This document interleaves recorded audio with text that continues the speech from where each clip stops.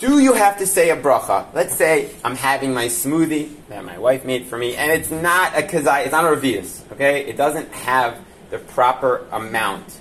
Do I still say a bracha, or am I exempt from saying a shehakolni abidvaro? Okay? So I won't make you do this every time, but all in favor of you still have to say a bracha, raise your hand. And everyone looks around and sees their friend.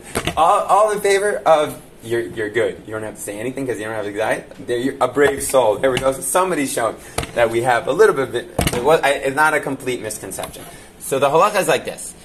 The Gemara in Bracha says the following. Tanu Rabbanan, it's Brachas Lamed Hey Amud Aleph, if you want to look it up, or I can send you the source sheet later. Asur lo la'adam shiyeneh min ha'olam hazeh belo bracha. It is forbidden for a person to take pleasure from this world without saying a blessing. Okay?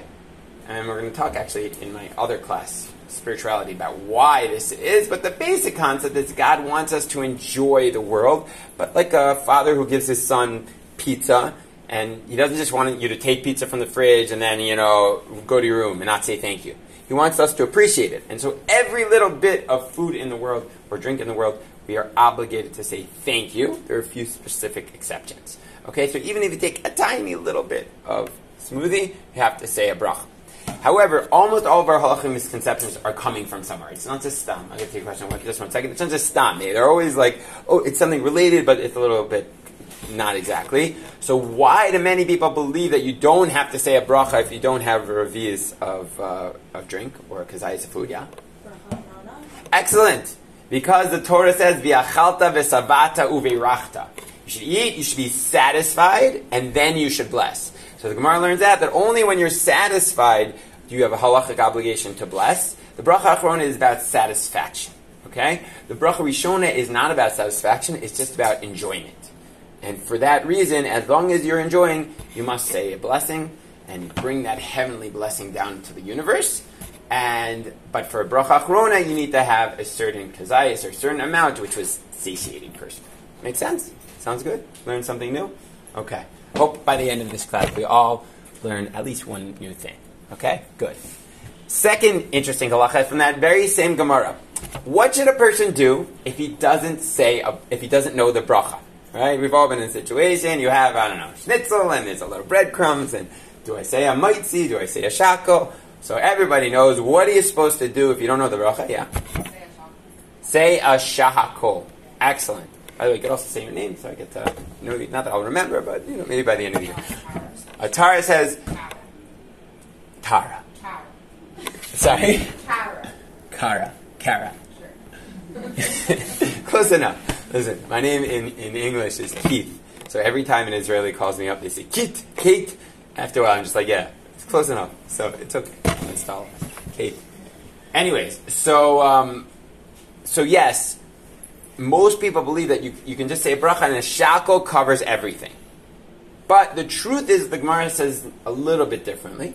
It's almost correct, but not really correct. The Gemara says, if you get enjoyment from this world without saying blessing, it's like stealing. What should a person do if he has messed up and doesn't know the brachas? Go to a wise person. The Gemara says, why? What? Does I magically go to a wise person and it fixes my mistakes? No, the Gemara says, what does that do?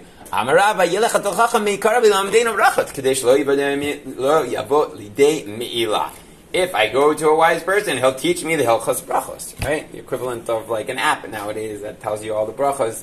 Or old school days when we read books, you open up the Hilchos Brachos books, right? So if you don't know the law, ask someone and figure out what the bracha is.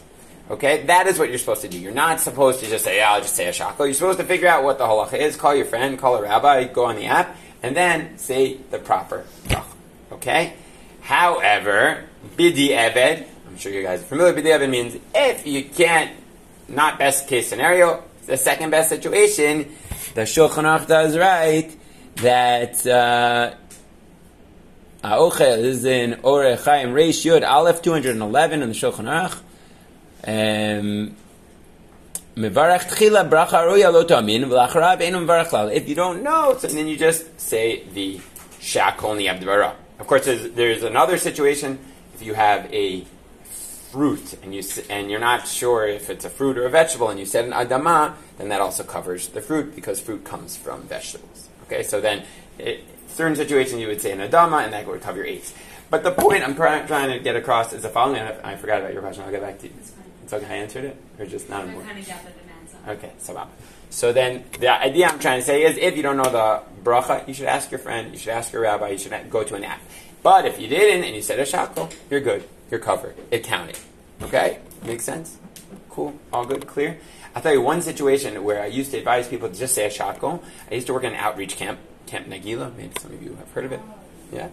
So these kids are primarily coming from not observant households. And so it's very hard for them to b'chalal say brachos. And to remember what's an eitz and adam and a shaka and all this stuff, it's totally a foreign concept. At the end of the year, at the summer, I would always tell them, if you want to say a bracha, just say a shakel.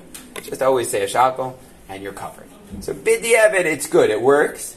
But ideally, especially for seminary girls, and we're learning all the halachas, we should learn the proper brachas for each thing so that we can tap into the special spiritual qualities of each fruit and each vegetable and each item, and thank God very specifically. Because that's the best way to thank Hashem. Sounds good? Makes sense? Often when we understand the rationale behind things, it helps clear up a lot of these halachic misconceptions that we have. Sounds good? Okay. Fun. All right. Let's do another very classic one. And that is washing. Okay? So who's heard of the following halachic misconception? If I washed my hands to eat bread, and I spoke, oops, I saw my best friend, I get my hug, oh no, shoot, I have to wash again. Or I have to say a bracha again. Okay, you don't have to raise your hands, but I'm sure people have heard that concept, that you have to wash again and you have to say a new bracha. So, as you probably got the format of this shir already, there will be a time when it'll actually be true, just to confuse you. So you won't know. But no, once again, this is a misconception. One does not have to wash again. One doesn't have to say a new bracha if you spoke between the Netilas Yadayim and Hamotzi. Why not? Can anybody take a guess? Why not is a really tough question. Why do I not have to wash between the Netilas Yadayim and Hamotzi? And if you're really smart, when do you have to bless again if you spoke? Yeah. What's your name? Racheli. Yeah. I think that you don't have to, you're not supposed to wash again, so it would be a bracha levatala. Excellent. It would be a bracha levatala, correct. That's one aspect. But why is it a bracha levatala? I mean, why in the first place would I think that I have to wash again or say a new bracha when I'm saying between Netilas Yadayim and Hamotzi? So again, the only really way to understand it is to go back to the sources and understand the rationale. So it's I'm not giving you the Gemaras and all the backgrounds. I'm just giving the Shulchan Aruch, this simple understanding. So in Orech Chaim Kuf Samech Vav, that's 166. The Shulchan Aruch, Rav Yosef Kara, writing in, I think the 16th century, says, Yesh omrim she'ein tzarech lizaher milahafsich ben netila lahamotzi. One need not be careful to be concerned about speaking and doing a hefsek between netilat yadayim and hamotzi. Yesh omrim she'tzarech lizaher. And some people say you do. Some people say you don't, the Shulchan Aruch says, and some people say you do. Of course, yeah, you have a question? Excellent. So what the Shulchan Aruch often will do is he'll say, some do this, some do this, and then he'll tell you at the end of the day what you should do. So he says, V'tov lizaher. And it's good to be careful. Meaning to say, it's good to try to not have a hefsek between washing and eating bread, but if you didn't, it's no big deal. Good always means it's a good thing to do, but it's not the end of the world if you weren't able to do it. Yeah? Let's say now, I go home and I talk and I don't make a bracha again, and my dad tells me to do I have to, I learn how to do I have to. Oh, that's an excellent question that I hope we have time to get to this week, which is, what do you do when your parents tell you to do something which is not the halacha? Okay, so the basic answer is you have to do the halacha, unless it's a minhag, or it's an extra stringency. So in this case, I would say like this. To wash again is not the end of the world. You didn't do anything. You could wash 20 times. To say a bracha would be a problem. So if you want to be really smart, you can say, but the truth is, if you're very kind and respectful and you show them the source sheet and you show them the Shulchan Aruch that he says that you don't have to, most parents will be fine with it. The answer almost always is, go do the truth and be nice to your parents. So we're going to get to that. That's also one of these topics of, do you always have to listen to your parents? I hope even today maybe we get to that a little bit. We are. But that's the basic answer. You do the right thing, you do the halacha, but you're nice and you explain to your parents very nicely. Anywho's. So the two different opinions in the Gemara, in the Rishonim, and the Achronim, and the Shulchan Aruch quotes both, but in the end he says it's good, but you don't have to. The Mishnah Brura, what the Mishnah Brura does is he explains the reasoning behind the Shulchan Aruch. He gives you the background that you would know if you're learning the whole Gemara and the whole everything, but most of us don't do that, so he fills in the details as to the why of halacha very often. The Chafetz Chaim. And so the Chafetz Chaim, who wrote the Mishnah Brura, same guy, writes, the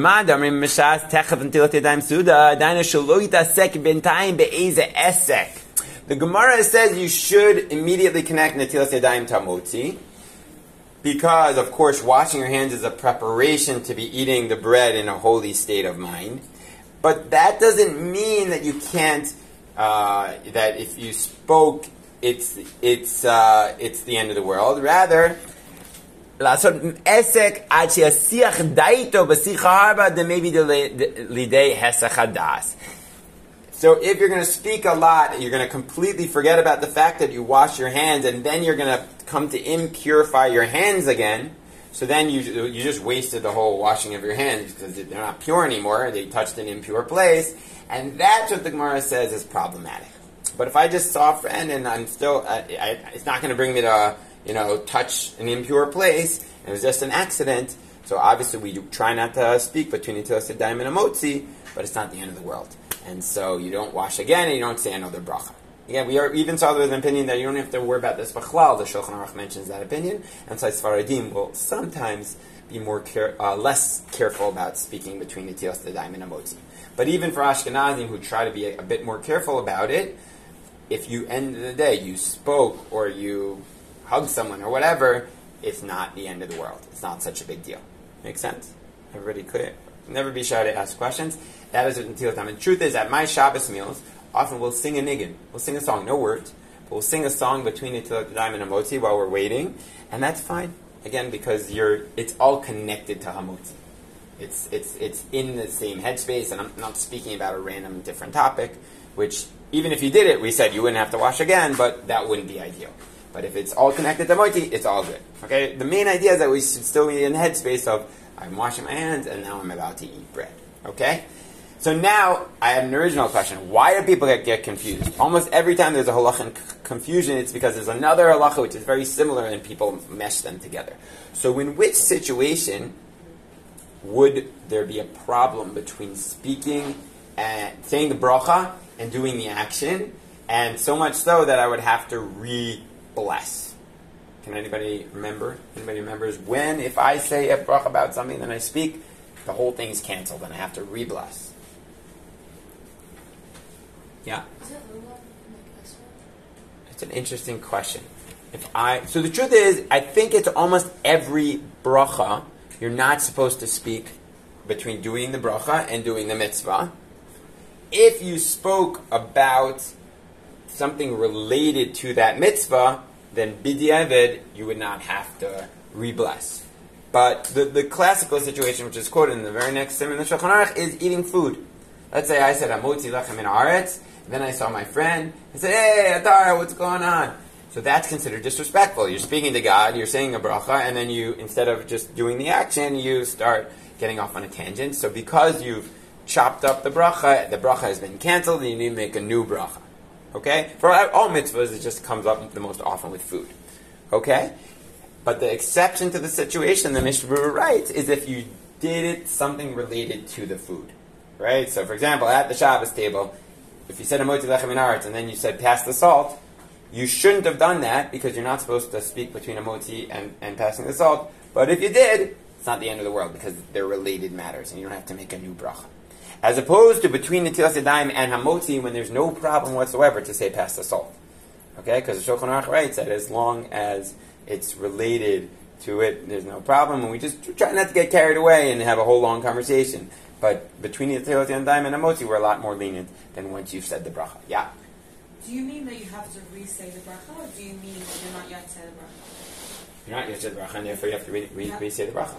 Like for bread, I'm saying, let's say, or for the food. Like our teacher was doing Havdalah on Matzah Shabbos, and then he said, you're not yotze if you speak during. So, let's say someone spoke during, they need to make it again? Or is it just like... if I don't, we have to go through exactly that halachik situation, but if you weren't yotze, then you have to do it again. Yeah. So are they interchangeable? Yeah, not being yotze means you have to do it again, because you didn't. Sorry, Yeah, but it's great that you talked about that, because I hope to actually talk about Havdalah and women and their obligation. It's a little bit more complicated and all that fun stuff. That's coming up in just a few minutes. So we already have 2 lead-ins to upcoming situations. Okay, sometimes I talk fast. If anyone has any questions, please feel free. Don't be shy. Not allowed to be shy in this class. Anybody have any questions? We're happy. Makes sense? So Netilas Yadayim and Amotzi, actually, you shouldn't talk, but if you talk, it's not the end of the world. Between Amotzi and the lechem, or really any food in the lechem, don't talk. Okay, and if you did, you have to do it again. I'm not sure when it comes to lulav and etrog, to be completely honest. I don't remember if you have to re-bless if you spoke. Probably the logic would say you would, as long as it wasn't related. Okay, and you can say pass the salt between Netilas Yadayim and Amotzi. Sometimes I do it at my Shabbos table, just to demonstrate that halacha. That if it's related, it's certainly not a problem. Makes sense? Okay, great. And all of that was Orech Chaim Kuf Samech Zayin, who says, Insach tzarich lachzor v'levarech. If you spoke between a motzi and eating, you have to go back and re-bless again. Okay, that's what the Shulchan Aruch says, and the Mishnah Berurah explained the reasoning as we explained. Oh, one situation I forgot to mention is, let's say somebody else is saying the hamotzi for everyone, right? And you're saying a man, you're being yotze by him. So as long as he has eaten, the Mishnah Berurah writes, you're good. Okay, you've been yotze. You were yotze through him. He said the bracha. He ate. Even if you spoke before you got the food, the bread, which you shouldn't have done, you were yotze. You don't have to say a new blessing. But you should ideally wait to before you speak. You should take the challah in your mouth. But once he's fulfilled his obligation, everyone's good to go. Make sense? Clear? Good. Okay. Amazing. All right. Here's another fun one that a lot of people might already know. Kriyat Shema and Hamapil and women. Okay? Who here... No, I'll embarrass you. I won't ask that question. But did you guys know that there's a blessing that one is supposed to make, according to the Gemara in Brachos and the Shulchan Aruch, before we go to bed, to thank God for the amazing thing called sleep and to protect our souls? Right? Many people think that there's only Shema, right? And Amalach Hagol, if we had good mothers who sang that to us before we go to bed, and all the extra psukim. But many people do not know that there's another blessing called Hamapil. Okay? And Hamapil is a very short, it's just a paragraph, but it's a beautiful bracha where we thank Hashem for the ability to sleep, and it is right before Kriyat Shema. How do you know I'm not making this up? So I quoted the Shulchan Aruch, Rish Lamed Tef Taf, Kora al mitato parsha rishona shashma mevarach hamapil chevle shena alenai b'chula, quoting the Gemara, thanking God for the gift of sleep. So that's a real thing. People don't know it. People just think it's Shema, but really hamapil halachically is probably more important even than saying Shema. Okay? And certainly, a lot of people think that you have to say the whole thing that's in the Siddur by hamapil and Shema. There's like all these extra tehillim. It's mentioned in the Shulchan Aruch and the Ramah as very nice things to do and beautiful things to do, but they're not halachically obligatory. And so if it's too hard for you and it's overwhelming and there's too much extra stuff to say, you could just say Hamapil, and according to many, just the first paragraph of Shema. Okay, and if you want, you can say all 3 paragraphs of Shema, and if you have the koach to say the extra tehillim and stuff, it's beautiful. Okay, now, maybe it could be that the reason that many men don't know about Hamapil, but many women also don't know about Hamapil, because there was an opinion in the Gemara and mentioned in some of the poskim that women do not have to say Hamapil. Why might that be? Why might women not have to say this bracha before you go to bed? Yeah. Interesting. Oh, maybe because it's linked to Kriyat Shema. Women are obligated to Kriyat Shema. That's one thing, and also because it's a time-bound type of thing. It's at night, right? It's only done at night, right before you go to bed. And therefore, perhaps one would think that women are exempt. And there are a few poskim who do write that, so you have what to rely upon. However, the Kaf HaChaim, who is a Kabbalistic Sephardi posek, in addition to mainstream Ashkenazi poskim, right, that actually women should say hamapil. And here's his reasoning. Katvu Sifrei Musa shegam anashim tzarich lizer b'kriyat shema she'al hamita. Even women, certainly women should say hamapil. B'kavanah v'diktu ketevos. Amarav ot demashan lo nagu lomar mishum davi mitzvah asa shezman grama. Perhaps they don't have to do it because it's a time-bound mitzvah. Katav alava Eliyahu Rabba sham de'eno nacham. It's not true. Ta'atu gavrei bai shmira v'nashe lo dahakriya shma mishum shmira. Men and women both need spiritual protection. And the hamapil and the shema protect our souls somehow before we go to bed. Make sure we don't have bad dreams, and I don't know what other crazy spiritual stuff we need protection from. But apparently, it does it. The hamapil and the kriyat shema, and so women need it just as much as men. And which is actually the original reason why we said shema before we go to bed, to protect our souls spiritually.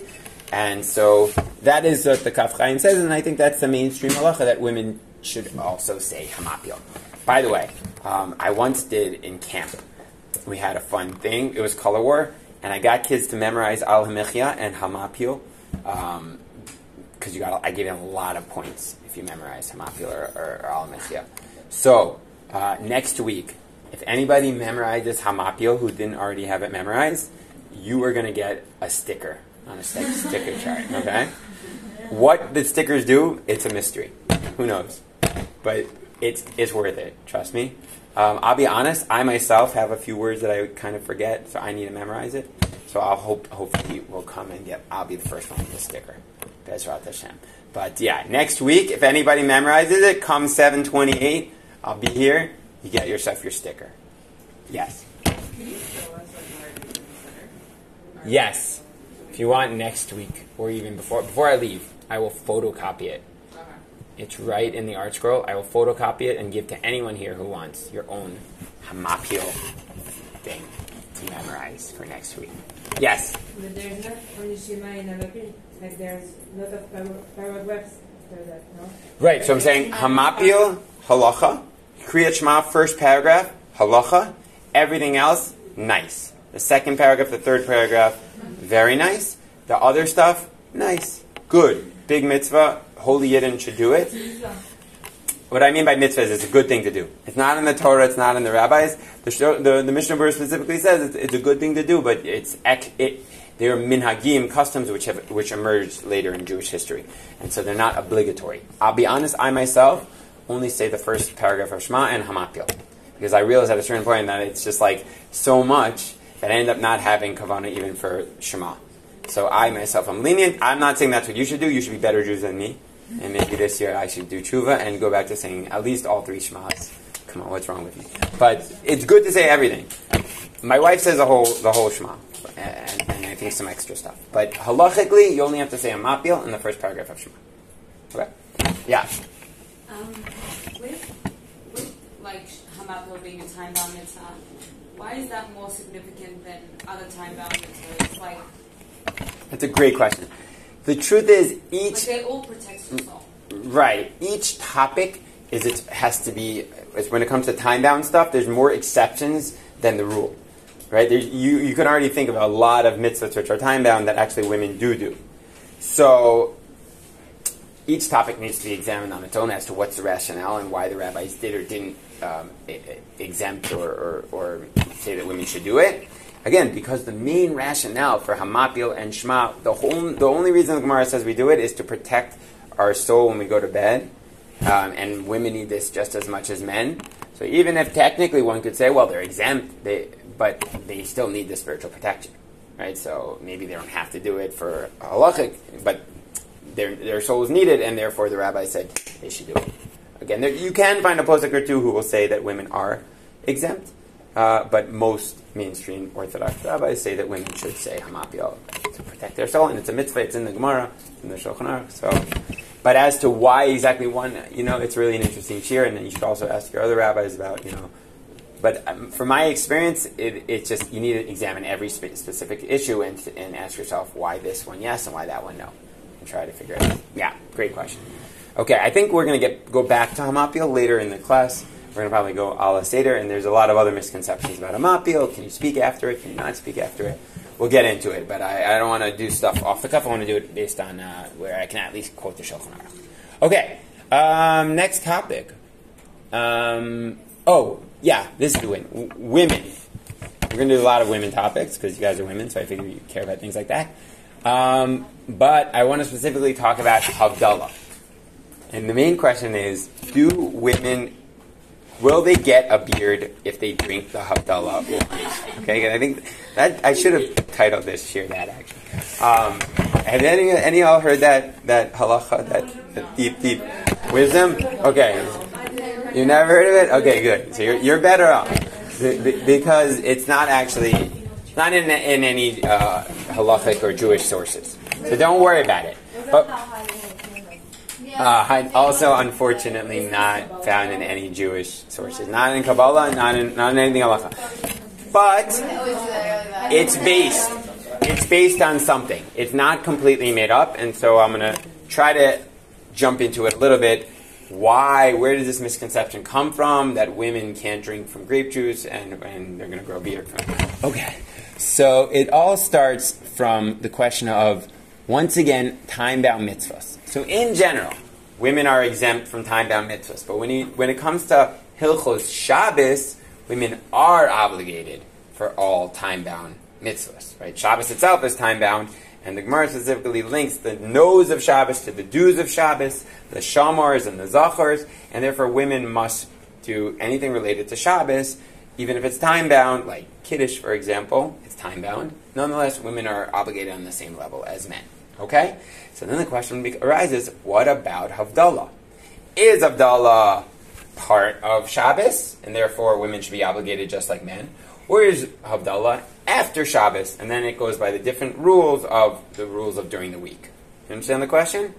So in this question, it wasn't mentioned in the Gemara, and therefore the Rishonim argue about it. Okay, so, for example, we have the opinion of the Chinuch, the Sefer Chinuch, who writes, Mitzvahs Kiddush, Shabbos, Dorim, Mitiyat Shabbos, Gam Ken Varchim Al Yain L'chvod Yom, Havdalah Noheged B'chol Makom, B'chol Zman, Bizcharim U V'nekevos.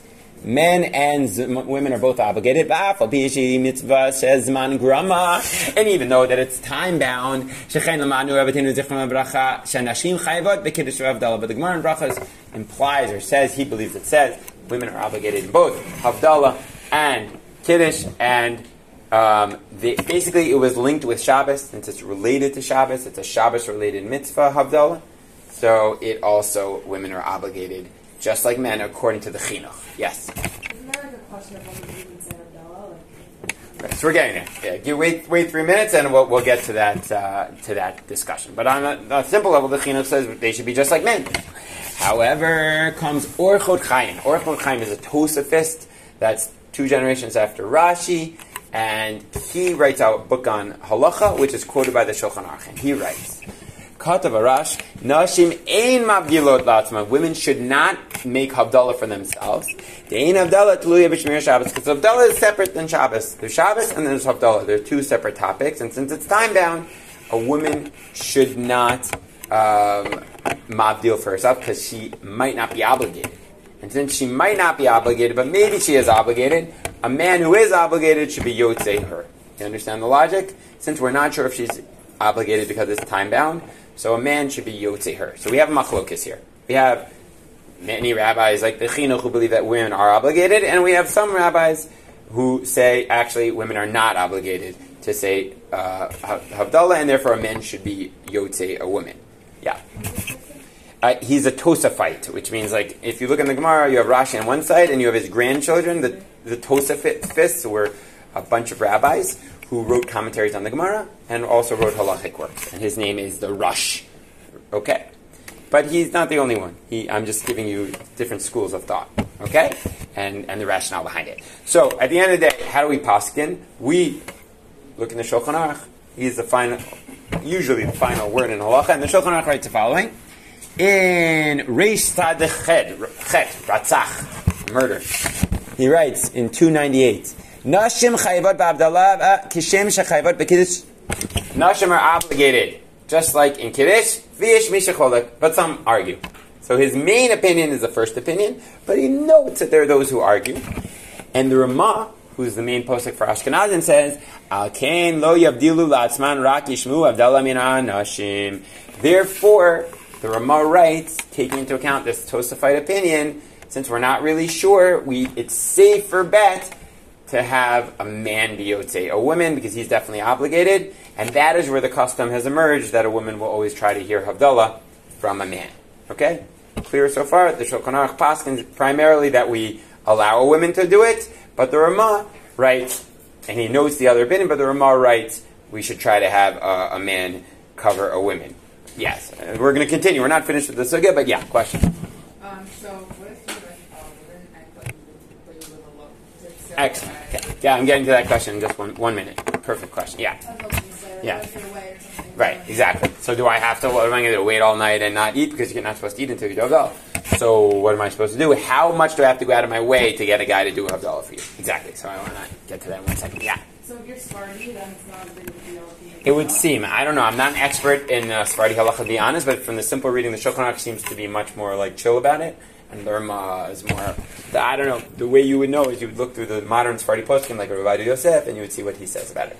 In any case, the Aruch HaShulchan, who's an Ashkenazi rabbi contemporary to the Mishnah Berurah in the 19th century, and he has a beautiful sefer, and he writes the following: Tov lehen shishmu mipi anashim. It's good for women to hear from men. Miu zep shita dim ein mi she'avdil lehem she'avdilu la'atzman. But obviously, if there's no man around, they should do it themselves, because ultimately we paskin that women are obligated just like men. So if there's no guy around, just do it yourself. No big deal.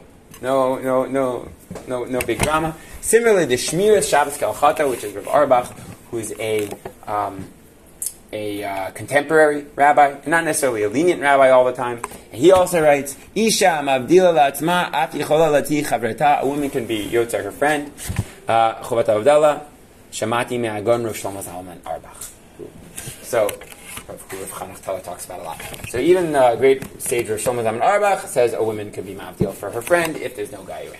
So the answer is, it's not such a big deal. If there's no guys around, you can just do it for yourself. You should. Since you're obligated to do Havdalah, you should do Havdalah for yourself, and that is the true halacha. You don't have to go crazy. If it's easy to go to a guy, great. If it's hard, make Havdalah on your own, and that's fine. Yeah. Let's say like your father comes home in like an hour or two. Do you have to wait for him? Well, your father might anyway, out of kibbud av, like if you wait for him. So in a normal situation, if you can wait, no big deal. But if it's annoying and you're hungry, because again, you're not really supposed to eat until after you hear Havdalah, and I think it's totally fine to do Havdalah. Sometimes I tell my wife if I'm taking a long time at the kotel from Arab, just make it on your own. And she doesn't listen to me, but I tell her. Anyways, I think it's really not such a big deal. Now, where's this whole thing about not drinking grape juice? It comes primarily from the Kabbalah. Oh, I'm sorry, you had a question? I'm sorry.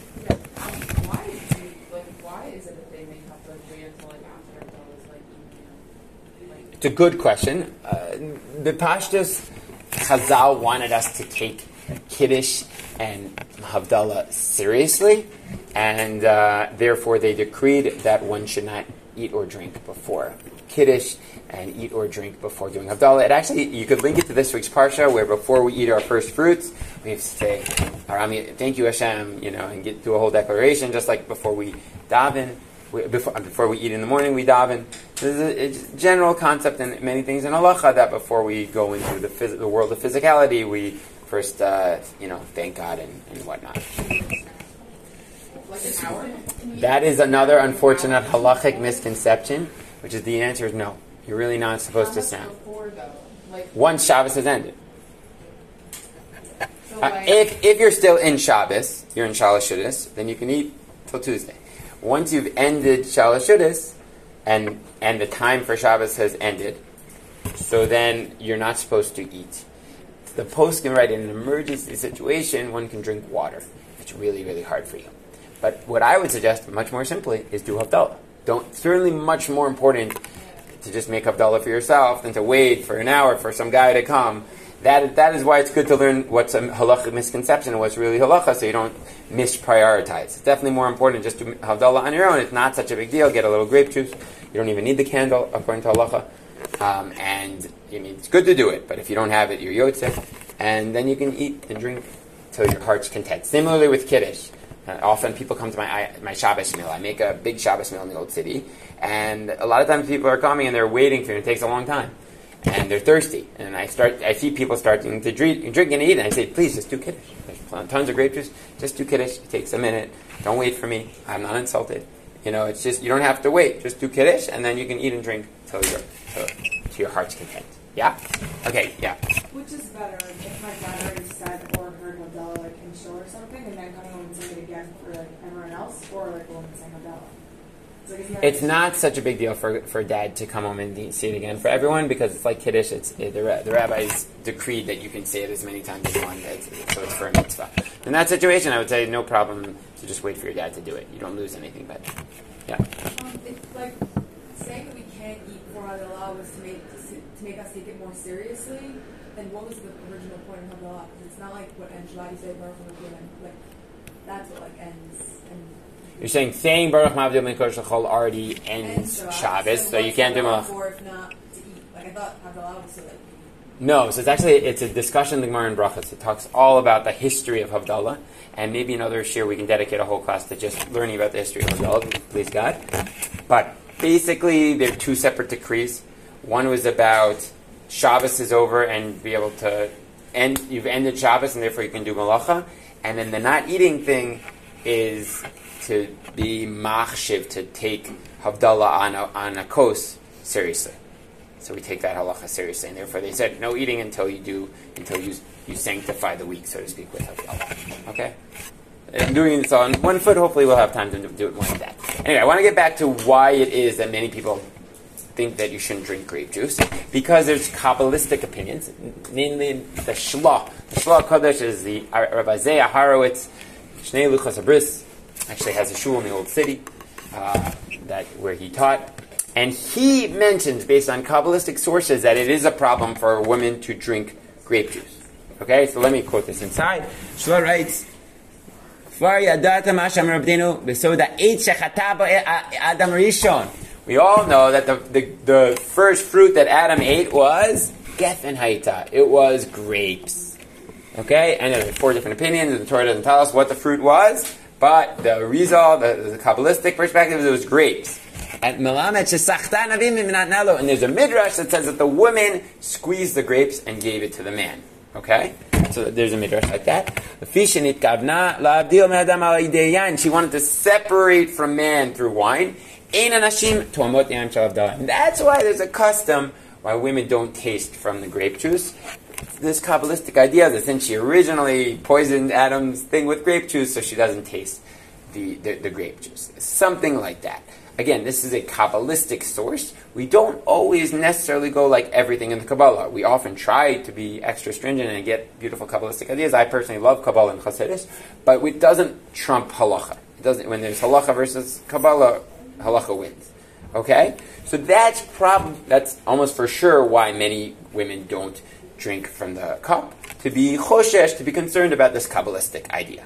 Okay? If you drank from the cup, it's fine. You have all these halachic opinions who are saying that it's fine to make Havdalah, and the only way to do Havdalah is to drink grape juice. But that's another reason why it's good, if you can, to be yotzei through a man for this Kabbalistic perspective. Okay? Now, I still haven't answered my main question, is where does the beard come in? Who said anything about a beard? So it's not mentioned anywhere in our sources. However, there's a theory that I found on the internet. It was interesting, that there's a sefer which writes that the reason women are prohibited from drinking the Havdalah is because they do not have beards. A sefer wrote, women don't have beards, they're not men, and that's why they can't do Havdalah.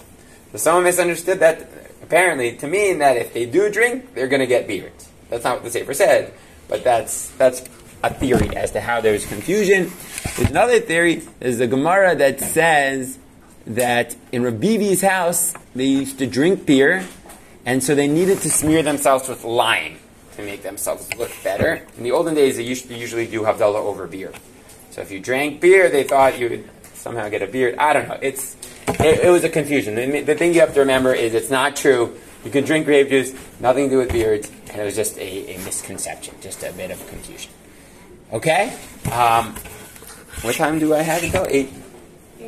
8:20. Okay, so we have time for one more misconception, and we'll call it a day. Okay, so this is a famous one. A lot of people know this. I'm trying to think. I'll save that for next week. We'll do very short. 72 minutes. Who here has heard of the concept that after you wash, you have 72 minutes until to bench? Okay? Many people, myself included, have heard that concept. It's not coming out of left field. It is based on something, but it's not what the Shulchan Aruch writes. The Shulchan Aruch writes in Kuf Pei Daled, how long do you have until you can bench? Ad sheyit akel, until it digests. Shemimeyav. V'kama shira kol zaman. And how do you know when it's digested? We don't have a digestion machine. Kol zman she'ino ra'ev machmat oto achila. As long as you're not hungry. If you're eating, okay, and you're still not hungry, even if 100 minutes have passed, but you're still stuffed, so you could still bench. You still have to bench. Okay, so that is a halacha misconception.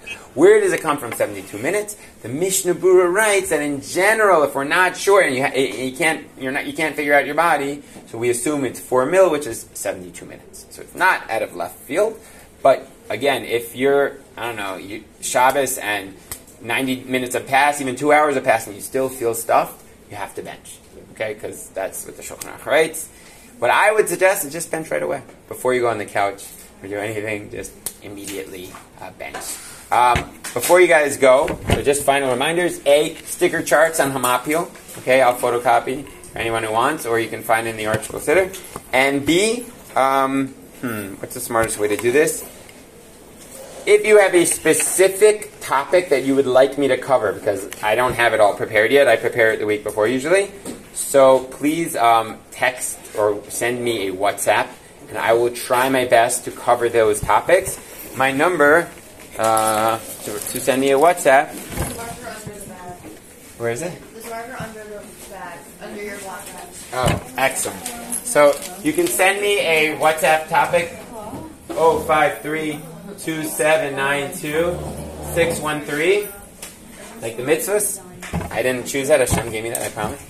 So if you have a specific topic, / if anyone here really liked or hated the shiur and wants a source sheet to prove their friends or whatever, please let me know in that WhatsApp. I will email it to you. All my source sheets are on Safaria, or I will print you.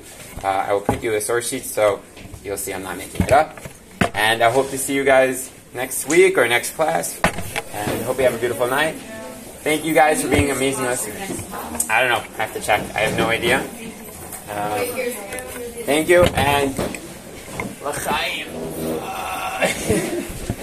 Thank you very, very much.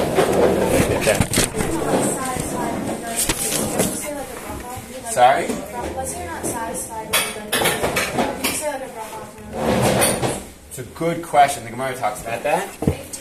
B'simcha. I hope you guys enjoy it. We paskin that as long as you add a kazayis worth of food, even if you're not satisfied, you would still do it. Not midoraita, but midorabban. And the Gemara praises the Jewish people and says, wow, we go out of our way to thank Hashem, even when we're not obligated to do it biblically, and that's why Hashem shows us favor and loves us actually. So, Thank you.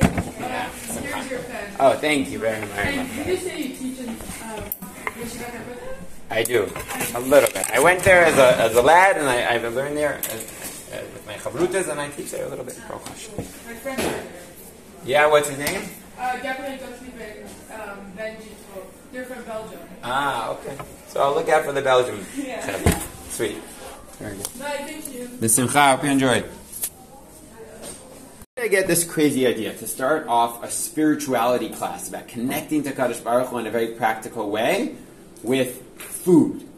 Meaning, I would guess I should start off with davening, learning, saying Tehillim. Why would I start off a class about ruchnius with how we eat dinner? Like, where am I getting this idea from? Any ideas? And you could also say your name.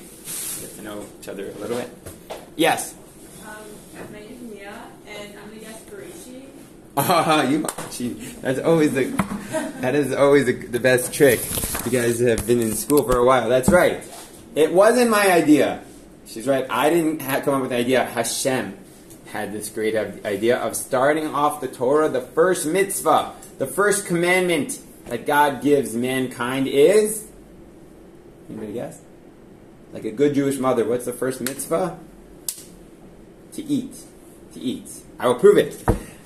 Bereshis Bet, Tas Zayin. Vayitzav Hashem Elokim al Adam, and God commands man and says, Mikol etzagan achol tochel. You must eat. You must surely eat anything in the garden. You must enjoy. God loves us, and He expresses that love. One of the ways He expresses it is through eating. And so the first mitzvah in the Torah is to eat. Okay, that's it. That you can leave shir right now, and you got something amazing. The second mitzvah in the Torah, of course, is and the etzadas don't eat. Okay, that's the second mitzvah. But we tend to forget that the first way that HaKadosh Baruch Hu expresses Himself to mankind is that eat everything. One little thing, don't eat. Okay, one explanation which makes sense to me is the whole idea of the don'ts is to help us appreciate the do's. So if everything is alright, you won't think about it, you won't appreciate it. It's like you have a fridge, and you just take the pizza from the fridge every night and never thank your dad, then it's not so, you won't get that much out of the pizza. But if your dad says, take everything but that piece of pizza, so then you'll appreciate the whole rest of the fridge. So God ushers one thing, some things are out limits, so that we can appreciate the blessings of food. Okay? So it's not my idea. Hashem says, start with food, and that makes a lot of sense because food is something we interact with all the time. Food and drink, of course, and it's we want to know as holy Jews how to make this not just an animalistic experience, but a way to really connect to HaKadosh Baruch Hu and to the food through this experience. Okay, so it is actually not my idea, but the Rav Tzadok HaKohen Milublin has a Hasidic sefer, and I also found it in Rabbi Nachman's work Likutei Eitzos. Both Hasidic masters. And Rav Tzadok says the following in the second source. Mikol makom, davar zeh hu ha'etza harishoina letaken atzmo. The first piece of advice I can give to a person if you want to fix yourself, and that's what we're here in this year to do, to grow, to become holier people, b'tabat libav hu ekir letaken atzmo, b'tabat libav hu ekart shakol tolud, and everything is connected spiritually. This idea of eating consciously and aware and appreciatively. Okay. And then he goes on and he actually says things which we don't paskin halachically. For example, he says don't eat meat. He's not into eating meat because we're not on the high spiritual level. I purposely included this as part of the source sheet to let you know that we're talking Hasidic ideas. We're talking spiritual ideas here that are emes, that are true and beautiful, but they're very for tzaddikim. So if you're not 100% there, like I'm not 100% there in the day to day, don't worry. Just the same way that a Jew's allowed to eat meat. Right? Although I am a vegetarian, but that's a shir for a different day. But Jews allowed to eat it. Jews also, if you overate and had a second coffee when you didn't really need it, it's fine. It's not a big deal. You're a good Jew. But we're talking high spiritual levels here. But nonetheless, Rav Tzadok says that truthfully, on a spiritual level, if a person's eating right, then everything spiritually is in a good place. And if he's not eating and drinking, then it could be you're in dangerous territory. Okay? So, in fact, Sarah Yehudit Schneider has an amazing book. It actually transformed my dad's life. It's a very small little book, and it's called Eating as Tikkun. And this one's an English source. So she says the following. Rav Tzadok HaKohen teaches that the tree of life represents holy eating, while the tree of knowledge of good and evil represents eating suffused with physical pleasure. The tree of knowledge was not a tree or food or a thing at all. Rather, it was a way of eating. You can underline that. Whatever a person grabs self-conscious pleasures from the world, he falls at that moment from God consciousness. Whenever we eat without proper kavanah, intention, we repeat the original sin. So she's actually quoting an amazing idea from Rav Tzadok. It's not shot in the text, but Rav Tzadok is saying that when Adam and Eve ate from the Garden of Eden, it wasn't a specific fruit that was a sin, it was the way that they ate. It was eating as a jumping into pleasures and running away from God, as opposed to the way that eating and drinking is meant to be, which is, as we'll talk about, a way to connect to HaKadosh Baruch Hu and appreciate HaKadosh Baruch Hu. Sounds good? Interesting, right? Isn't that like a cool idea? Maybe you guys have heard that idea before. For me, when I heard that, I was like, whoa, that's a crazy idea. It's about how you eat. It's not about what you eat. Also about what you eat, but it's also about how you eat. Okay. And now we're going to jump to a really important topic, and that is, what is the purpose of our lives? Okay, what is the purpose of our lives? So we can have a good philosophical discussion about it, maybe on Shabbos. You guys can have it amongst yourselves. But I'm going to skip right to Rav Moshe Chaim Luzzatto, the Mesilas Yesharim, who has the most popular Jewish philosophy book out there, Mesilas Yesharim, and he's going to tell us the purpose of our lives. So in source Daled, Yesod Yesodos, the foundation of the foundations, V'shoresh Havoda. The first question we have to be asking ourselves every single day, all the time, is what is my purpose in life? Why am I here? And he's going to tell you it's quite surprising. Okay, pause for a second. Why are we here in the world? Well, what will you guys say? What's a good Jewish rabbi going to tell you? What are we here to do? Serve Hashem, beautiful. What else? Make a dir b'tachton. Make a dir b'tachton, and Chabad. Yefet. What else? Work on ourselves. Okay. Good. What does Mesilas Yesharim say? Lihit'aneg al Hashem. Oneg. What does oneg mean? To enjoy on God. It's a strange phrase. But we are here in the world to enjoy. Okay? Now, you should run away now before I tell you the rest of the sentence. Is that Mesilas Yesharim said the main place that we get that enjoyment is the next world, and the way to get that enjoyment is through doing Torah and mitzvahs and serving Hashem. But nonetheless, many Sfarim do write that there's a concept that ultimately God's main purpose is to give us pleasure and to gain pleasure from Kadosh Baruch Hu, and that has to be expressed in this world too. It can't only be in the next world. There always needs to be a connection between this world and the next world. Okay, so in this world too, one of our primary purposes is lihit aneg al Hashem, to enjoy life, but in the context of Hashem, al Hashem, to be enjoying life with Hashem, okay? Not to be running away from Hashem, not to be enjoying not with Hashem in mind, but also to enjoy, not to be like, oh, I hate Torah and mitzvahs, but I have to do it. Of course, sometimes it's hard. It is really, really hard. But, ultimately, our goal in life is to try to find a way to make it fun and enjoyable to do Torah and mitzvahs. That's actually why I became a rabbi. Because I love Torah and mitzvahs. I've always loved it. And I feel selfish to keep that to myself. I want other people to love Torah and mitzvahs as much as I do.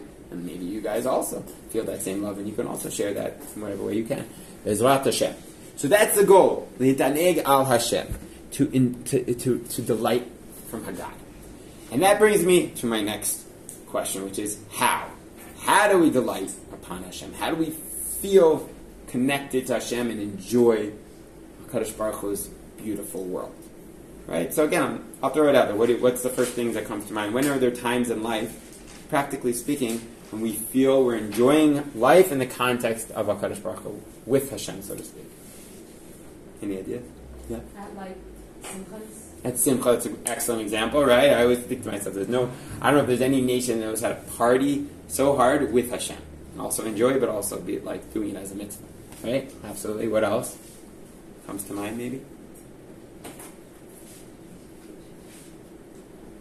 Well, hopefully at some point over the year, you'll really tap into singing and dancing and even davening.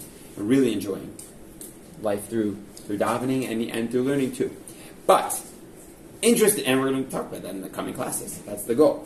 But we are actually going to talk about something else, and that is enjoying Hashem through food, through food and drink. Okay, so how are we going to do that? You know what? I'm gonna skip. I'm gonna skip to one of my favorite sources, the source Zion. Okay, from Rav Shimshon Pinkus, which you don't have, so don't worry about it yet.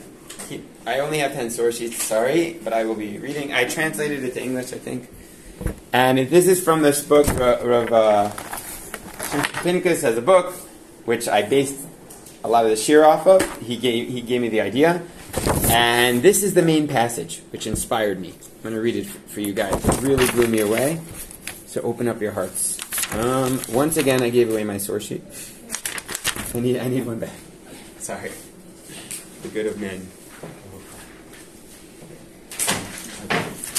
All right. So I'm in Tiferes Shimshon, which is source Zion, and I'm going to read out loud. Yishno Matzav echad.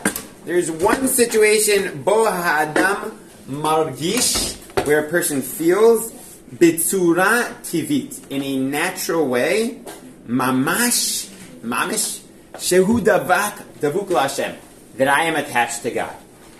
Shehu mikabel et chayav me'akadosh baruch hu. What does it mean to be in a state of God consciousness, of dveikus, as we say in Hasidic language? To feel like life is a gift. Mikabel et chayav, that God is giving me my life. And when can I most easily feel like my life is a gift? B'shat ha'achila. You probably guessed it. When you're eating, when you're drinking. That is the easiest time for a yid to feel connected to HaKadosh Baruch Hu. Okay? Adam margish chalash. A person feels sick. V'ochel mechayeh oto. Right? You just were running and you're so thirsty and you have that drink of water and you feel alive. Pitom ukabel chayim. Suddenly, I'm alive. God gave me life. Me. From who? Me'akadosh Baruch Hu. From Hashem. Derech prusat halachik. Through the bread. Or if you're gluten-free, through, the apple. V'zu ha'emet. And that's the truth. Achila hi rega shel dveikus she'ein kamahu. Eating can be a moment of connecting to HaKadosh Baruch Hu that there's nothing that compares to that. What is ta'anug? And that's what brought me to that in Silas Yisharim. What's real pleasure? Kabbalat matana me'akadosh baruch hu. When I'm feeling like God is giving me a gift. Okay? So we can feel that when we daven. We can feel that when we learn. But the easiest time for most people to feel like Hashem is literally giving me life is, of course, when we are eating. We are drinking. If we step back and we actually say, whoa, Hashem is giving me life. Hashem is giving this to me. But if I just eat, then that's it. That's all it was. I'm just like an animal. I just put food in my body. I don't appreciate the whole goal of it's like, again, imagine a parent gives a kid a gift. He gives them a birthday present, and he just takes it and goes and plays with it without thanking his parents, without recognizing that it's a gift of love. That's not about the gift. It's about the love that's being expressed through the gift. So, Pinchas is explaining, and I think it makes a lot of sense, that food is Hashem's way of expressing His love, and we have got to do our best to tap into that love simply by being conscious, simply by having kavanah when we are eating. What do I mean by that? I'll tell you a cute little story when someone taught me what it means to really be eating appreciatively. So I like to pick people up from the kotel on Friday nights and try to bring them to my house for Shabbos, do Shabbos meals. My wife lets. And not every Shabbos, but sometimes. So one particular Shabbos, I had prepared a lot of food. I was supposed to get guests from Jeff Seidel. They canceled, and I was sad. So I went down to the kotel, and there was no one around. I was on the way back to my house, and I felt so sad that I went back to the kotel the second time. And I was asking Hashem to send me some guests. And He literally sent me this guest. 3 very interesting guests. Was this last year? This was not last year, unfortunately. It was. But I do this. I have many stories. But, It's like Abraham. kind of. But, yeah, in some ways. I actually have a crazy Avram story, but if we have time at the end. Or another class. So, anyways, I pick up this guy. He's got a big beard, so he looks really frum. And he's got his daughter and son, I think, who have tattoos, and they came with him. And he looked like a rabbi, so I was like, you want to make Kiddush? And he slurred through the whole thing. He couldn't say the whole Kiddush. So it was something interesting was going on there. Anyways, every time he ate something, this simple guy that couldn't even get through Kiddush, every time he ate a piece of salad, Chavoy Shabbos Kiddush, Chavoy Shabbos Kiddush. Every single bite, he literally stopped and said, in honor of the Holy Sabbath. So that guy taught me what it means to eat appreciatively. It means literally just stopping as often as possible. And everyone's going to think you're nuts. But just thinking, ideally verbalizing. But if you can't verbalize thinking, thank you. Thank you. On Shabbos, you say, in honor of Shabbos, thank you Hashem, thank you Hashem, thank you Hashem. Right, I've actually done this before. It's actually a fun date. Not for the first date. But what you can do is, each side gets a salad, and then you say something they appreciate about your day, or about each other, and each piece of salad you just have appreciation salad. Right? I do it sometimes with my wife on Shabbos lunch. So the point is that you're stopping and just being conscientious, just being appreciative. I'm just saying thank you, thank you, thank you, thank you. It's very hard when you're in a cafeteria and there are girls and you're making conversation. And it's hard for me too, but that's the goal. That's where we're heading. That's what Rav Pinkus is trying to tell us, that you can get life from Kadosh Baruch Hu if we just think thank you. Sounds good? Okay. Weiser. Skipping that source sheet for now. I want to go back to this first source sheet and ask the question. How do we do this? So I've already given you one answer, which is to think thank you. There is another element, obviously, to the equation, and that is in source Hay, brought by the Shlah Kodesh. I mentioned him last year too. Holy Kabbalist, Isaiah Horowitz, had a rabbi who had a shul in the old city. And the Shlah writes something that many, many rabbis write. Katav Bereshit Chachma. Again, I'm in the fifth source. He quotes another Kabbalistic source. Ha'ochel midvarim hamutarim, if you're eating from kosher foods, va'achilato l'shem shamayim, and you're eating for Hashem, shura ruach tzad akdusha v'atara v'nefesh ne'net me'achilai. Holiness comes upon you, and your soul gets pleasure from this. Mitzad akdusha, shabayinu tzadik ochel l'sova nafsho. As it says, a righteous person eats to satisfy his soul. Okay? So, the Shlosh says, in order to draw this Holy Spirit upon yourself, you need to be eating l'shem shamayim. Okay? So what would that mean practically? What does it mean to eat l'shem shamayim? What's eating l'shem shamayim on the simplest level? Yeah? Like, not overeating and eating enough so that you can, like, have energy while working. Eating to do mitzvahs. Right, exactly. If I'm doing this, it's going to help me do a mitzvah, whatever the mitzvah is, then it's l'shem shamayim. And if I'm doing it and it's going to have the opposite effect, then it's not l'shem shamayim. Right? If I know if I have that extra cholent, I'm just going to be sleeping all Shabbos, whatever, so I can't say that that's l'shem shamayim. Right? But if I'm eating because I'm hungry and it's going to help me do mitzvahs, so then that becomes holy eating. Right? The Shlah Kodesh and many other holy rabbis. Okay, good. So that's important. Obviously, the food has to be kosher and chul if you want to do this job of eating in a holy type of way. I want to bring you, I think, a really, really interesting source. It was a chiddush for me. It's the second source sheet again, the second page, for those who are following inside. It's from another Hasidic Rebbe, the Chernobyl Rebbe. He's the third generation from the Baal Shem Tov, and he has a beautiful idea about how to eat with holiness. It's on Parshas Matot. It's again at the top of the page in the second source sheet. I'm in the second line. Masha Amru Azal. Chazal tell us, Amasha Katav Gabi Nazir. A Nazir is someone who refrains from drinking wine. Seems like a very holy act. V'chiper alav kohen. But the Torah says that he needs to bring a korban and gain atonement. Me'asher chata ala nefesh. Because he has sinned. At a certain level it was holy. He refrained from the physical pleasures. But on a certain level it was a sin. What sin did this person do? So you girls can guess. What was the sin of the Nazir? The Nazirite. He's not enjoying the world, right? You're supposed to enjoy my Alps, right? In a proper way. Tzir like tsar. He made himself in pain because he didn't gain pleasure from this wine. We have to understand this matter. The whole world and its breath, bidvar Hashem shamayim nasu. So we're getting to some spiritual dynamics right now, spiritual chemistry. God created the world with His mouth. Okay?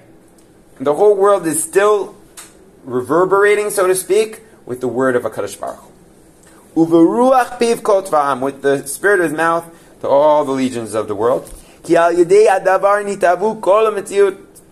Through God's speech, all of reality comes into existence. Davar katan v'gadol, big and small. Hu makaimem m'chayeh otam. And to this day, we exist only because God is speaking us into existence. It's not that He created the world back then, but the Kabbalists teach us right now God is recreating the world, and His word is reverberating through everything in the world. Right? The table, Shulchan, is reverberating, is making this exist. You have a Kalman, it's Hashem's Kuf Lam and Mem Nun is making me exist right now. Okay, I know it's a little Hasidic, Kabbalistic, but it's pretty cool. As it says in the pasuk, "V'atam chayed kulam," and you bring life to everyone. And if God would take away His reality, we would stop existing. So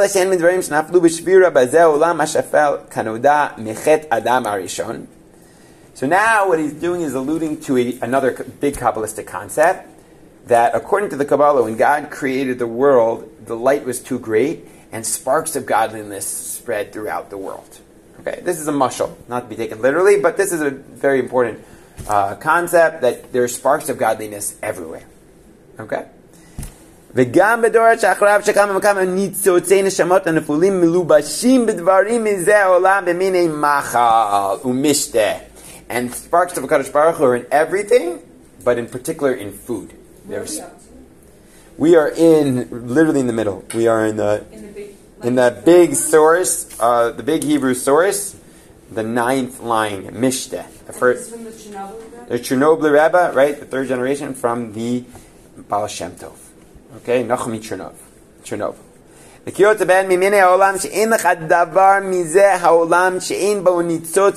There's nothing in the world that doesn't have sparks of godliness. As we said before. And here's the big chiddush. I found this actually today. My friend showed me this in Rav Tzadok also.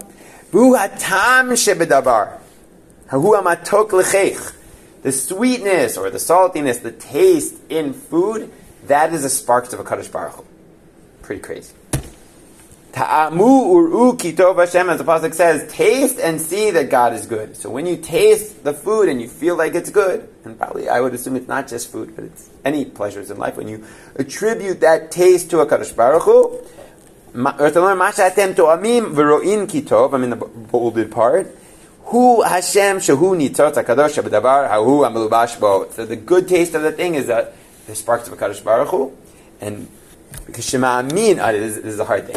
Kishema'amin me'emuna shalema gemura. When you're really a good chassan, and you fully believe that when I say this bracha, when I eat with thankfulness, this is the sparks of a Kadosh Baruch Hu. It says that mazon ruchani, that it is spiritual food. Like the pasuk says, not by bread alone does man live. Lo alechem vado yichya adam ki motzei Hashem. That comes out from Kadosh Baruch Hu. I'm quoting my own thing, but that's the pasuk that he's basing himself on. That's pasuk in Devarim Chet Yud in Parshat Vayet Chanan. Shehu elukato yitbarach. It's Hashem. Hamlubash sham. V'noten da'ito b'libo al pnimis. And you think about the inner sparks. Midabek et atzmo al kol chiyoto mocho.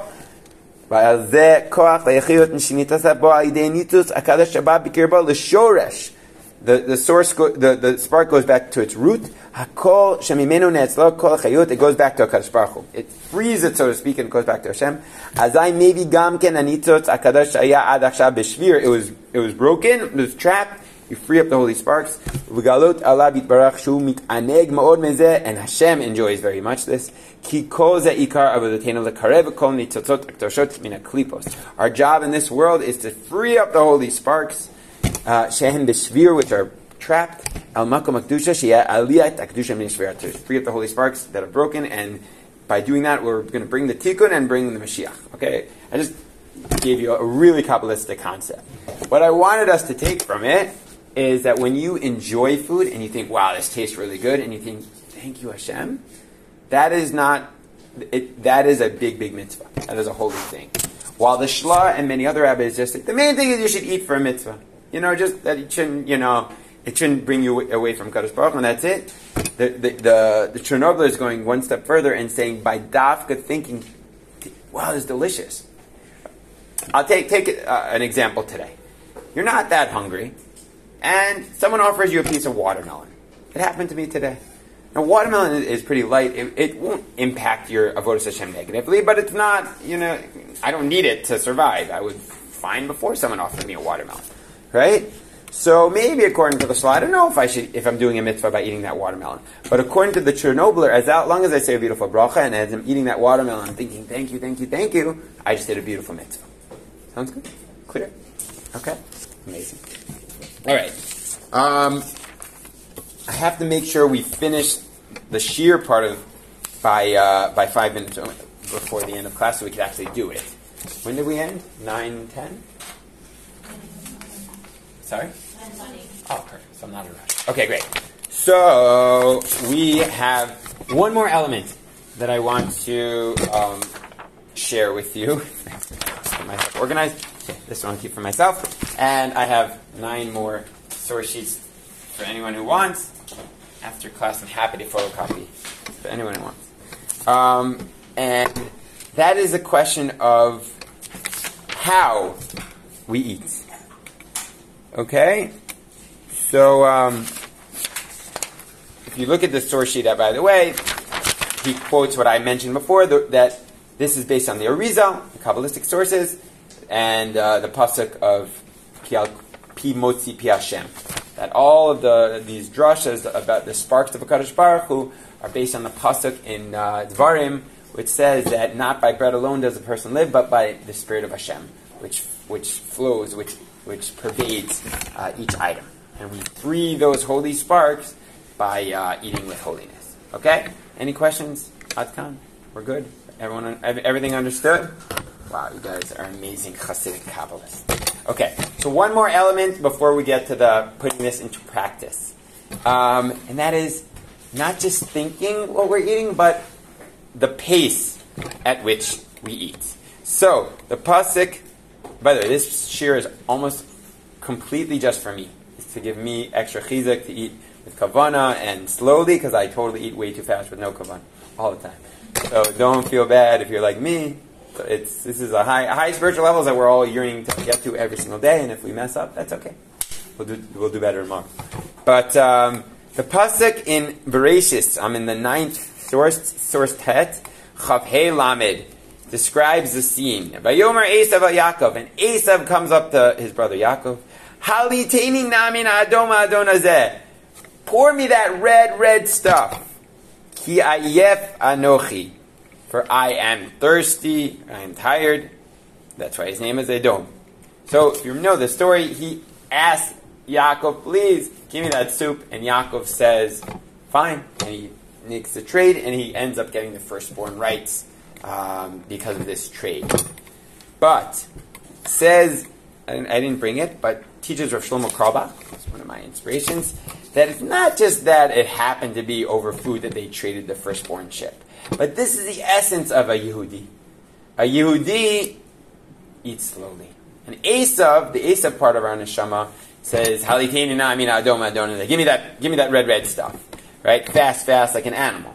Just pour it all down. That's by Esav. Whereas the Yaakov, it's all about being in the moment and being slow and appreciating what we eat and what we drink. And this is found in the teachings of Rabbi Nachman Mibreslov. Also the 3rd generation from the Baal Shem Tov. In Chaye Maharan, in the 10th source, Rabbi Nachman teaches,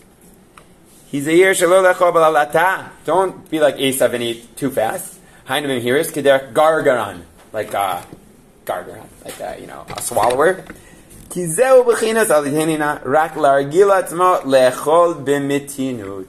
eat slowly. We should train ourselves to eat slowly.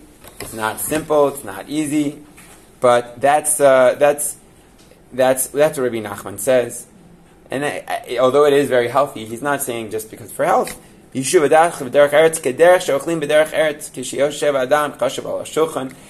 says, it's a great advice of how you can get there. Imagine you're standing with the Rosh Yeshiva, right? So, unless he's like your dad, you'll eat a little bit more slowly. You won't pile, you'll be a bit more appreciative. So, we have that concept, da lifnei mi'ata omed, before you daven. Know before whom you stand. So here, the concept is, da lifnei mi'ata uchel. Know before whom you eat. You're eating in the presence of a Kadosh Baruch Hu. Right? In Levi Yitzchak Sefer, he writes that you should imagine when you're eating before a Kadosh Baruch Hu. And you should imagine like Hashem himself is feeding you the food. It's a little intense, but that's if you really felt like you're eating before Kadosh Baruch Hu, you would certainly eat in a different type of way, with more appreciation and more like bechovadik, more in an honorable type of way. And that is the advice that Rabbi Nachman gives us: to eat slowly. Okay. Final piece of advice before we put this into practice. Again, quoting from Rav Pincus, is the following. Yud Aleph, our last source. Al Adam levarer bekoach machshavato mahu lech lasot. Simply ask yourself, when you sit down at the cafeteria, what am I about to do? Alav lagdish me'at machshava, me'at chachma l'she'ela, lama ani ochel. Why am I eating? Imu nugash la'ochel v'choshev, rakani ra'ev. Like 99% of humans, you just say, well, no, I'm hungry, so let me go get some pizza. So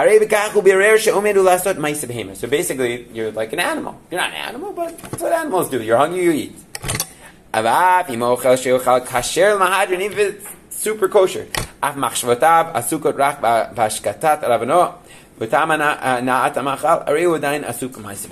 you're thinking about, this tastes good, oh wow, I'm not hungry anymore, or just watching TV or whatever, so then there's nothing holy about that. Aladem, so what should we do?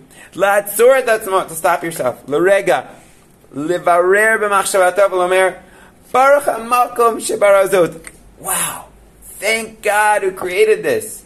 Ribono shel olam, im lo eshte ani alul lamut. You know, Hashem, if I didn't drink this water, I would die, right?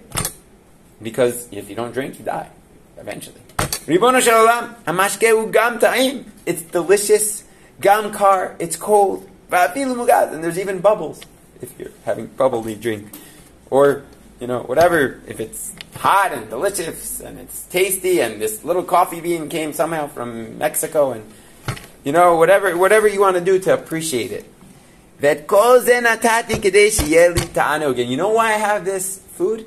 Because you love me. You want me to enjoy life. I can't believe this. How do I appreciate? How do I believe this? This is the chesed of Hashem.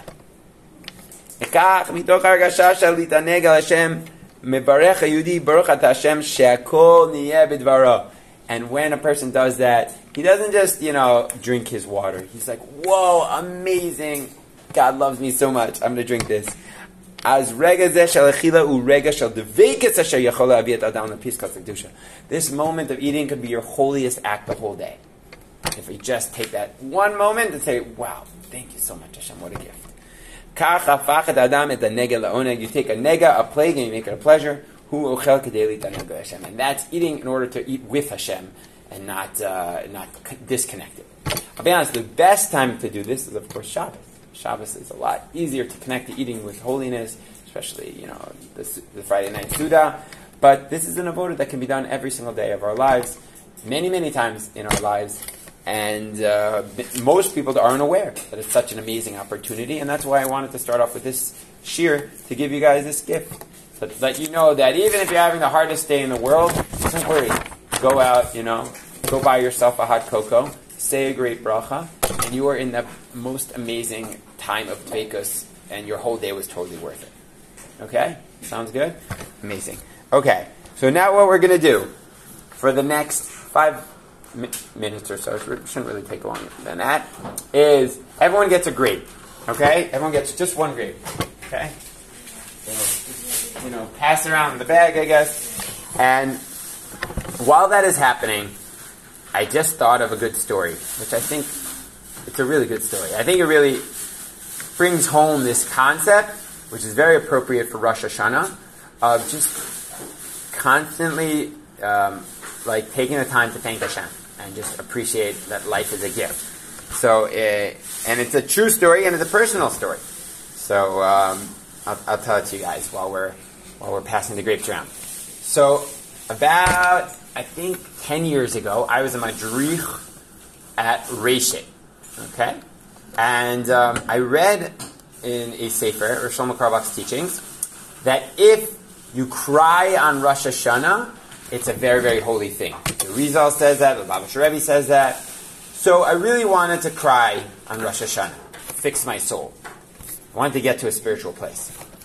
But how was I going to do that? So what I did, I thought of this idea. I'll write a list of all the things that were beautiful in my life, despite all the challenges I was going through, and thank Hashem for all the blessings that were happening in my life. And Baruch Hashem, nobody was around. I take a long time sometimes for my Shemona Esrei, and I was zoche to cry a little bit in my Amidah, thanking Hashem. Nothing sad. Just thanking Hashem for the wonderful year that I had. I get down to the meal, and my friend comes up to me. His name's Chesky. Can I ask him? And he just asked me, yo, I think he said, Keith, that's my English name. What's the deal with crying crying in Rosh Hashanah? And he didn't see. He had no idea. I was like, that's really weird that you asked me that question right now. It's like I'd washed my face off. I looked normal.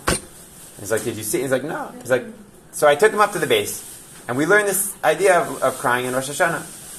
And then right afterwards, this guy Henry, also still a friend and a student of mine, he says, yo, you know any good books on davening? And I said, actually, that's my favorite topic to study, to learn. And come. So we went to the library, and I found this great story book. I knew Henry, a story. He needs stories for Rosh Hashanah Yom Kippur, and it's called Touched by a Story. And I say, let's open it up. We'll do one more story before we go to bed. So I opened it up randomly, and this is the story I turned to. There was a man by the kotel, and he was crying. I was like, whoa, he's crying. And somebody comes up to him and says, why are you crying? What can I do? And he says, nothing. He says, please, I want to help. He says, you don't understand. I'm crying tears of joy. I'm crying tears of joy because I just married off my daughter or something like that. I don't know. And that's why I'm crying. That was the end of the story. So the night that I cried to Hashem tears of joy, thanking Him for all the blessings, Hashem sends me these crazy miracles, this crazy story that happened to be perfectly what I was going through. So, why do I like that story? Because it's almost Rosh Hashanah, and through a grape or whatever, but there's so many opportunities to say thank you to Hashem if we look for those opportunities, and especially in Rosh Hashanah. It's not just a time to be scared, it's a time to thank Hashem for all the blessings in our life. And that is all I have to say about that. So, okay, apparently you can have doubles. Baruch Hashem, there's a lot of leftovers. Here's the avoida, okay? It's going to go like this. You're going to take the grape in your right hand, okay? And we're going to say a bracha together, okay? I'm going to say, very quickly, the translation of the words of the bracha. Next week, we're going to have a whole shiur dedicated to the deeper meaning behind the brachas. Okay? So today, just a simple level. We're just saying the words with a simple level of meaning. And mainly, we're feeling gratitude. And when we're eating really slowly and feeling so grateful to HaKadosh Baruch Hu. That good? Okay? So, the meaning of the words are Baruch Atah Hashem. Baruch is, you are the source of blessing. So some people say we're asking God to increase His presence, but on the simple level, we're exclaiming, bracha, blessing. Atah is from you, and we're standing in the presence of Hashem. Ado Shem, my master, my personal God, who I have a personal relationship, who I love. Elokeinu, the God of the entire Jewish people. Melech haolam, the King of the entire universe. So you can close your eyes and just imagine the whole universe. Borei peri ha'etz. Not who created, but who's creating right now, like we mentioned, who's reverberating this anav with ayin nun bet and putting sparks of kedusha in every fruit. And that's what we're going to bless. You can imagine you're back in the Garden of Eden. I personally suggest you close your eyes. Take a deep breath. And we are going to say it really slowly, each word with a lot of kavanah, and feeling so much gratitude. So much gratitude. Imagine you're on a desert island, you haven't drank or ate for weeks, and you finally get this grape, and you're so excited that Hashem gave you this beautiful grape. And we're going to say a bracha together, and we're going to eat really, really slowly. Sounds good? Okay, everybody, close your eyes. Take a deep breath. We're going. I know, it's funny. It's always funny the first time. Try to hold back, guys. Try to hold back. Because we're doing a big avoda. The Chernobyl says it only works if you believe. You got to believe that this is our holiest moment the whole day. This is a moment of dveikus. This is a moment of really feeling close to HaKadosh Baruch Hu and feeling His love and bringing down blessing into our lives. Okay, we're going to dedicate this mitzvah to all the sick people out there, everyone who's lonely, everyone who needs a little bit more simcha in their life. So on 3, I'll say the bracha, and everyone's encouraged to say it out loud. You don't have to scream, but say it out loud and slowly with a lot of kavanah. 3, 2, 1. Baruch atah Adonai Eloheinu melech haolam ba'irei peri ha'etz.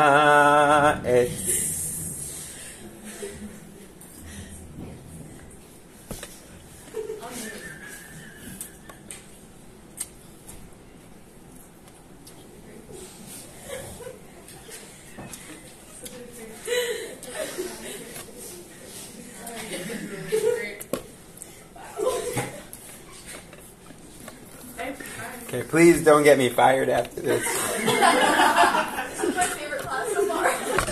You got grades. Like, how could you know? Baruch Hashem. All right, beautiful. Shalom Aleichem, and welcome to Miracles from the Holy Land. There was a man, we'll call him Rav Yankala. And Rav Yankala took upon himself the following Kabbalah. That means when you accept upon yourself to do something extra, a stringency, but you commit yourself to doing it. And he said he would always pray with a minyan, with a prayer quorum. Now, of course, according to Jewish law, one doesn't always have to pray with a prayer quorum. You should always try to pray with a quorum, but if it's impossible, okay. If it's hard, it's okay. But Rav Yankala committed himself to this. He would try his best to never miss minyan.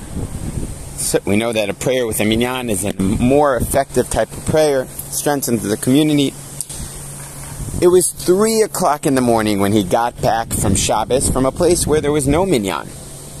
And most of us would say, okay, this is a situation where you pray b'yechidut, daven a quick mariv and go straight to bed. But not Rav Yankala. He, like we mentioned, he had to fulfill his commitment. But there was no minyan where he lived in his little town. And so he took a bus and went to what's known as Zichron Moshe. Those of us in Yerushalayim know that this is one of the minyan factories here in Yerushalayim, where there is almost always a minyan, similar to Flatbush in Brooklyn and the Kotel. But I guess he didn't think of the Kotel. And even at Zichron Moshe, he was surprised to see there was no Mariv minyan. So what's a Jew to do? Most of us would just say, all right, I tried my best. Not Rav Yankala. He uses creative Yiddish cup head, and he said, I have an idea. He calls the cab companies, and this is truly something that you really only hear about here in the Holy Land, and he asked them, can I have 8, there's one other Jew there, 8 Jewish cabbies to come to Zichron Moshe. They said, what do you need 8 cabbies for? Were you going to go on 8 separate trips? He says, just trust me, 8 Jewish cabbies. So, they all come down to Zichron Moshe one by one, and he explains to them, no, you're not here to take me on a trip, just start the meters. If it's okay with you, we're going to daven Mariv together, and as soon as Mariv is over in 20 minutes, I'll pay each of you whatever it costs for the 20 minutes. And indeed, they pray a Mariv, and not one person asked for Rav Yankala for money.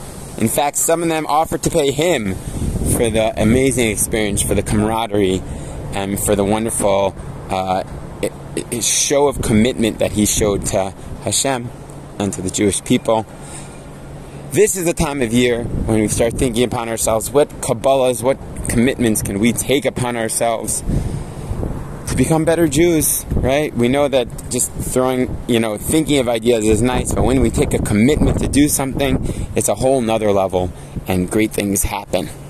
I'm going to add in one last part of this story, and that's my own personal story. So, a few years back, I had taken a commitment upon myself to do 40 days of praying at the Western Wall. It's a well-known custom. I live in the old city, so didn't think it would be too much of a problem.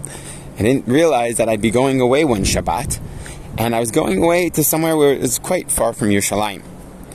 And by the time Shabbos is over, it was in Somet the Barta, And I looked at the clock, and if the bus got there exactly when I got to the bus stop, maybe I'd have a chance of making it to the Western Wall by 12 o'clock, and thus doing my 40 days praying at the Western Wall. I had prayed on Friday, I would pray on Sunday, but Shabbos I was away, so I needed to get there before midnight. At least that was my headspace.